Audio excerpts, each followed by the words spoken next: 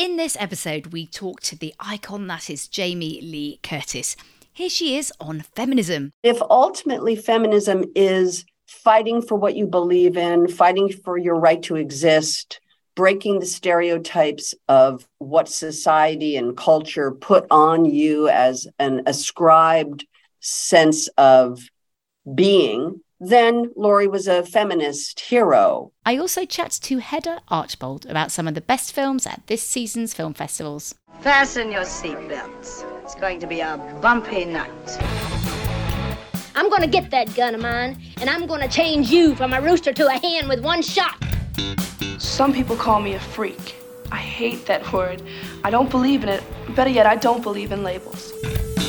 You know, I think you're the only girl in the world that can stand on a stage with a spotlight in her eye and still see a diamond inside a man's pocket. Because I'm up at 5 every morning working my ass off. Does someone want to just tell me to my face, you're never going to give me the scores I deserve? Hello and welcome to Girls on Film. I'm Anna Smith, and my first guest today is the incredible actor Jamie Lee Curtis, who's reprising her role as Laurie Strode in the final Halloween film, Halloween Ends.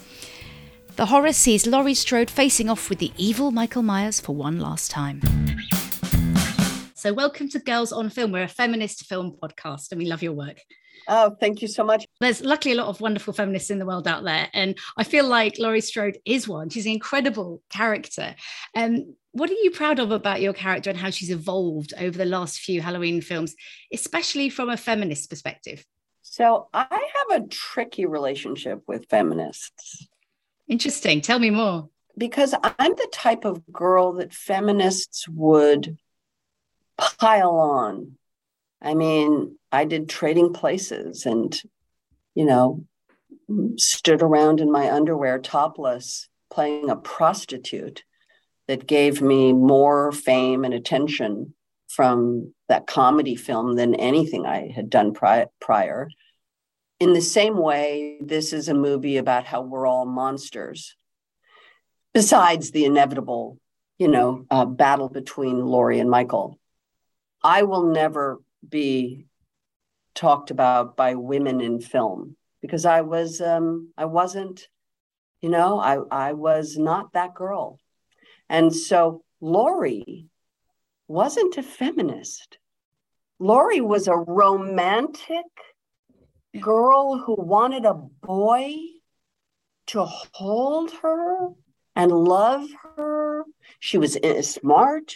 She would have been class valedictorian, but I just don't know if you would have deemed her a feminist. She earned her feminism through her actions. Allison is not equipped for this relationship, and I will not let her get hurt. So stay away. You started this! You brought me in! You invited me! But you're the one to blame. And if ultimately feminism is fighting for what you believe in, fighting for your right to exist, breaking the stereotypes of what society and culture put on you as an ascribed sense of being, then Laurie was a feminist hero. And I get that. But you know what I'm saying? I'm saying it's been tricky for me because there's just not been my path. It's not, I have done, for better and worse, what was required of me in the jobs I did. It's interesting you say that because I think a lot of people will consider you a feminist icon, but I think what you've touched on there is what we talk about a lot on Girls on Film is breaking stereotypes and challenging stereotypes that we've seen on film. So, the stereotype of a grandmother, she does something quite different to what we've seen in many films. And that's what we're kind of celebrating and relishing. And also the female writer. I love that this film opens with her writing her memoirs and that the original Halloween was co-written by a woman. And I guarantee you that Deborah Hill was a feminist. And I guarantee you that Deborah Hill created the 3 archetypes of women back in 1978. Those would have been the archetypes. The bubbly, flirty, sexy, sexually active, pretty cheerleader. The snarky, sardonic, probably didn't feel very pretty girl who used her humor and wit as a weapon. And then Laurie Strode, who was smart, pretty, innocent, not sexually active, not sexually experienced, romantic, dreamer. And then when faced with unbelievable circumstances, used all of those qualities to take care of herself. How would you describe the journey she's on and when this film begins? I think it's a wonderful opening.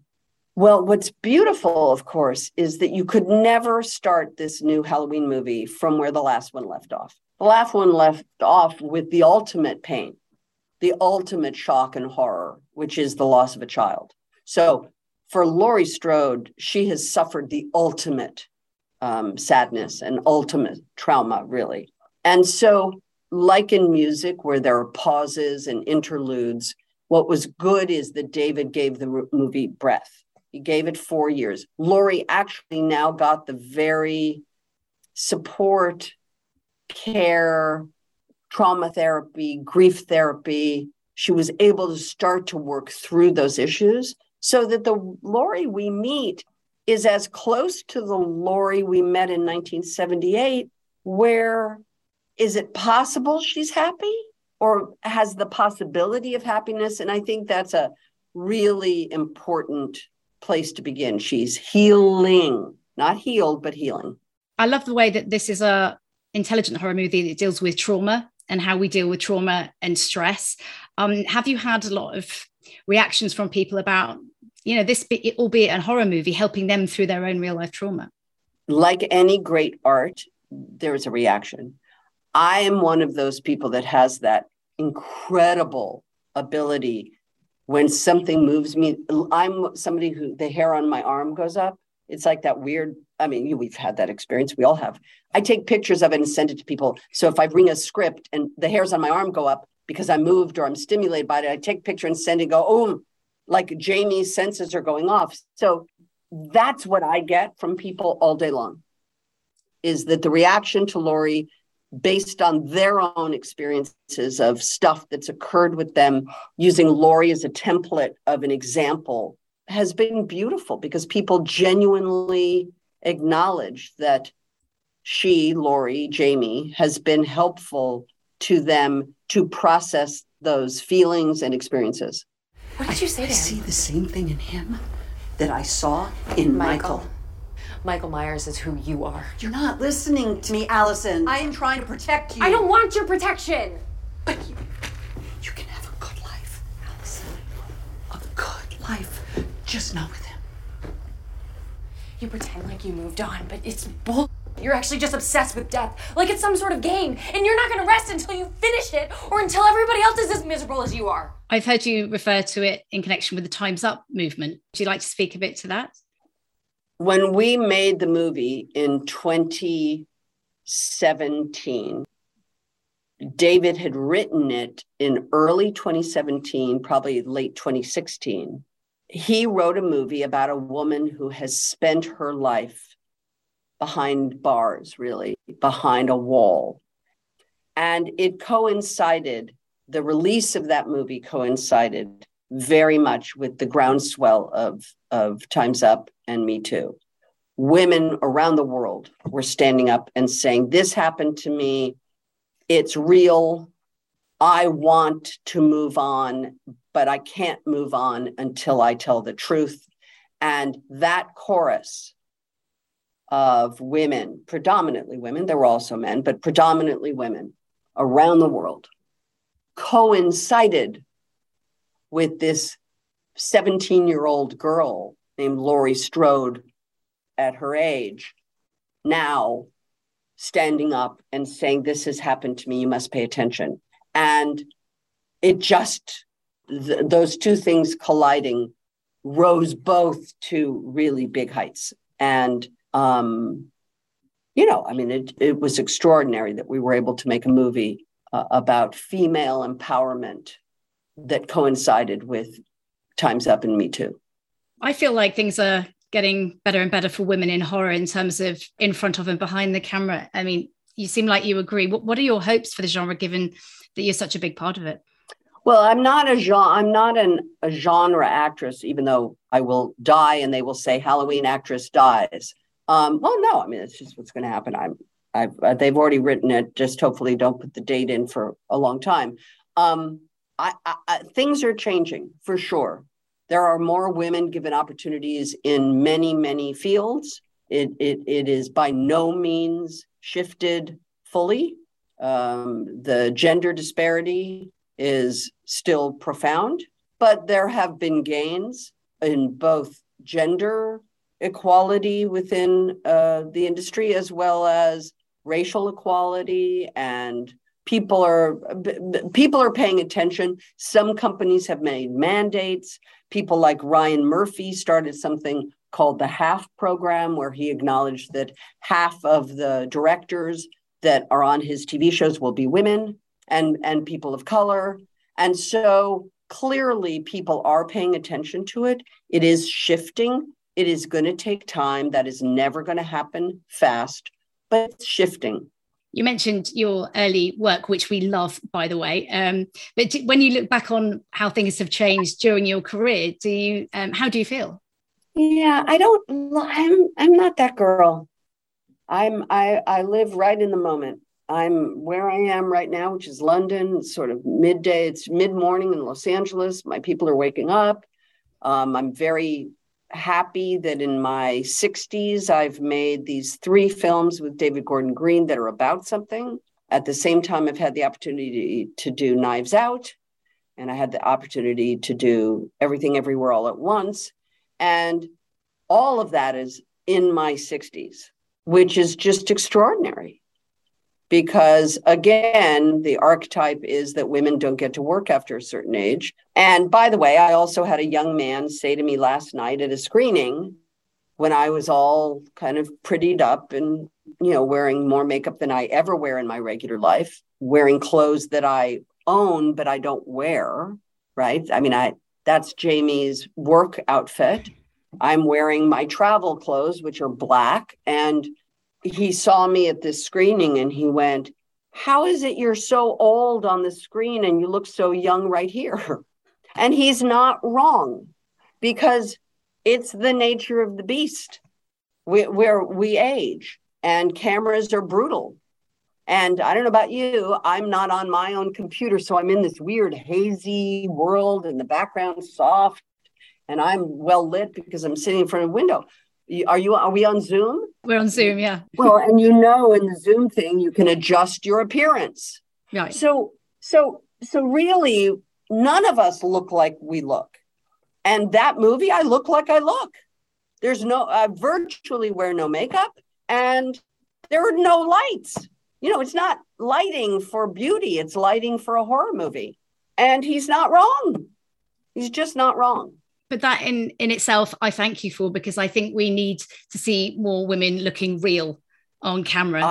I'm all for it, and have tried to live my life as an advocate for some level of reality in what we look like. I've certainly been an advocate for real beauty and the charlatans and fakiers that are selling you bullshit that is supposed to make you look better, younger, prettier. And, the term anti-aging is obnoxious and abhorrent to me, because what the fuck does that mean? It's a contradiction in terms. Anti, that means you're against something. Really? I just said I've been in 5 movies, all of which have grossed over $100 million, some of them $200 million. And I'm 64 years old.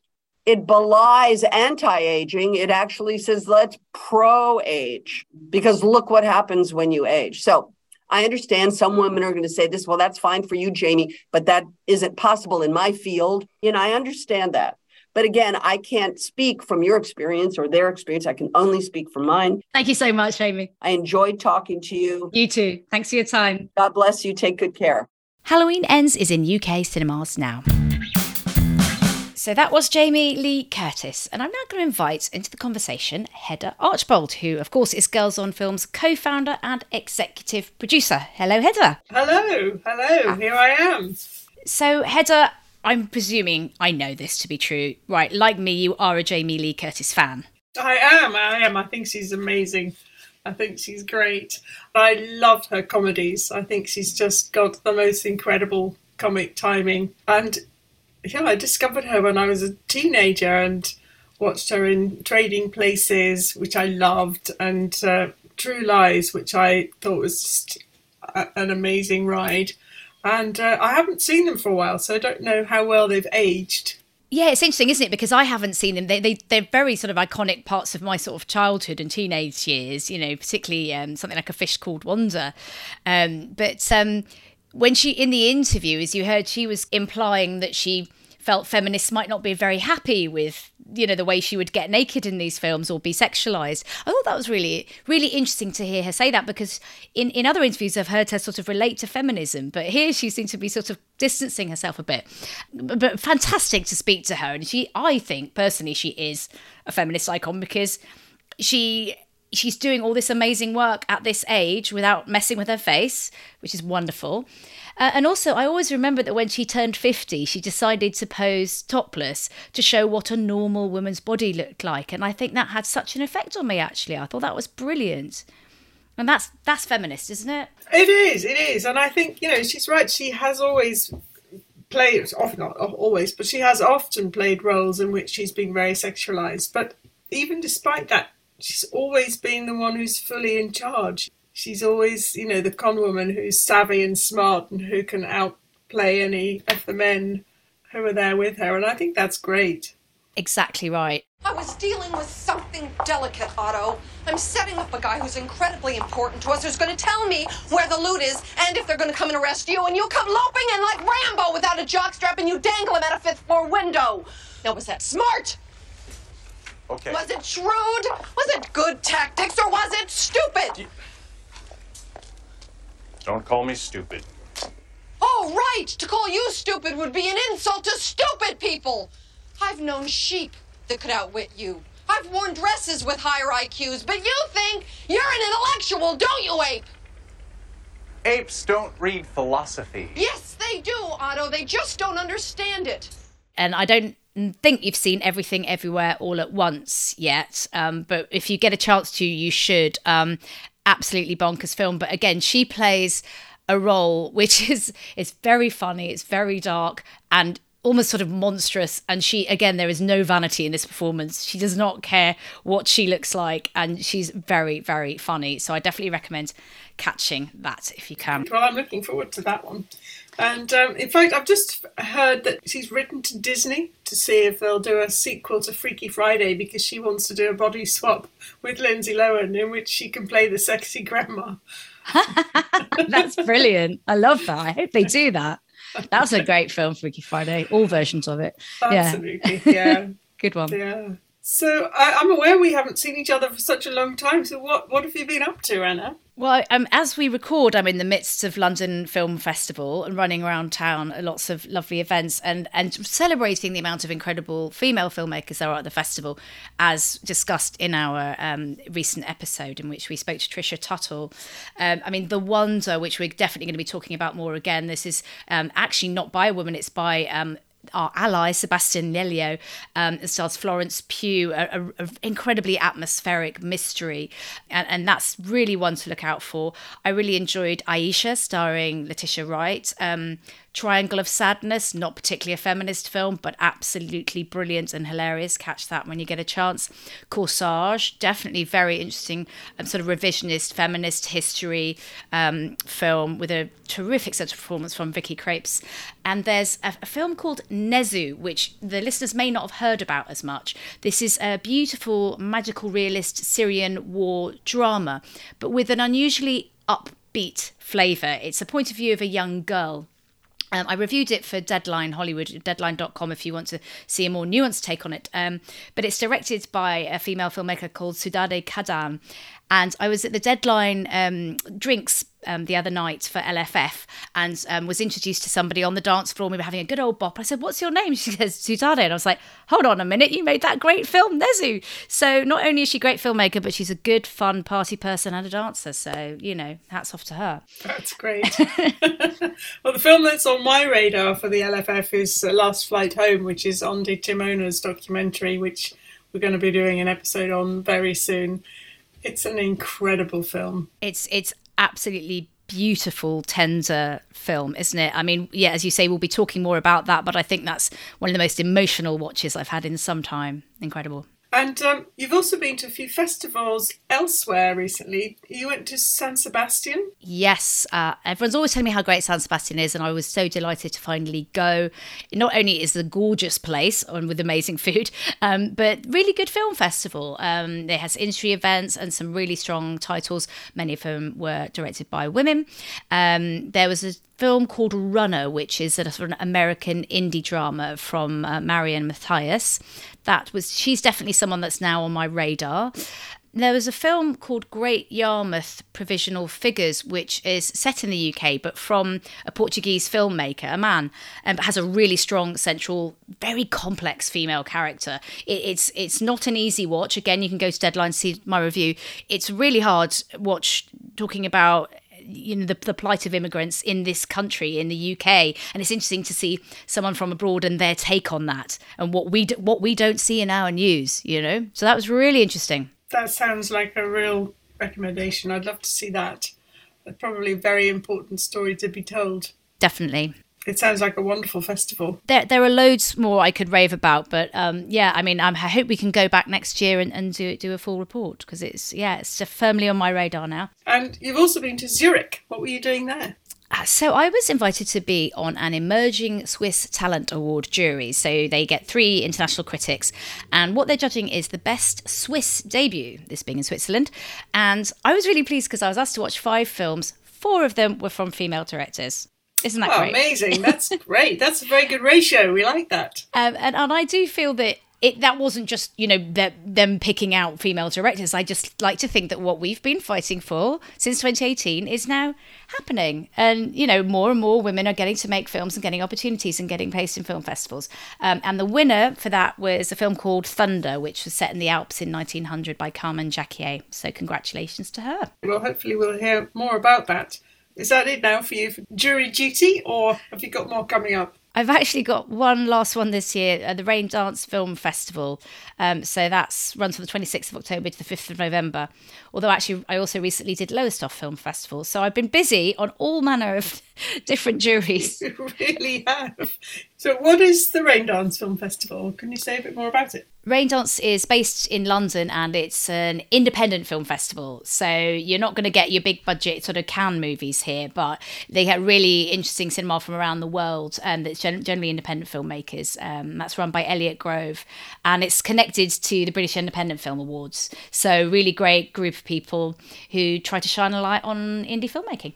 And then very soon you and I are going to go off together into the sunset at the Evolution Mallorca Film Festival. Yes, very much looking forward to that.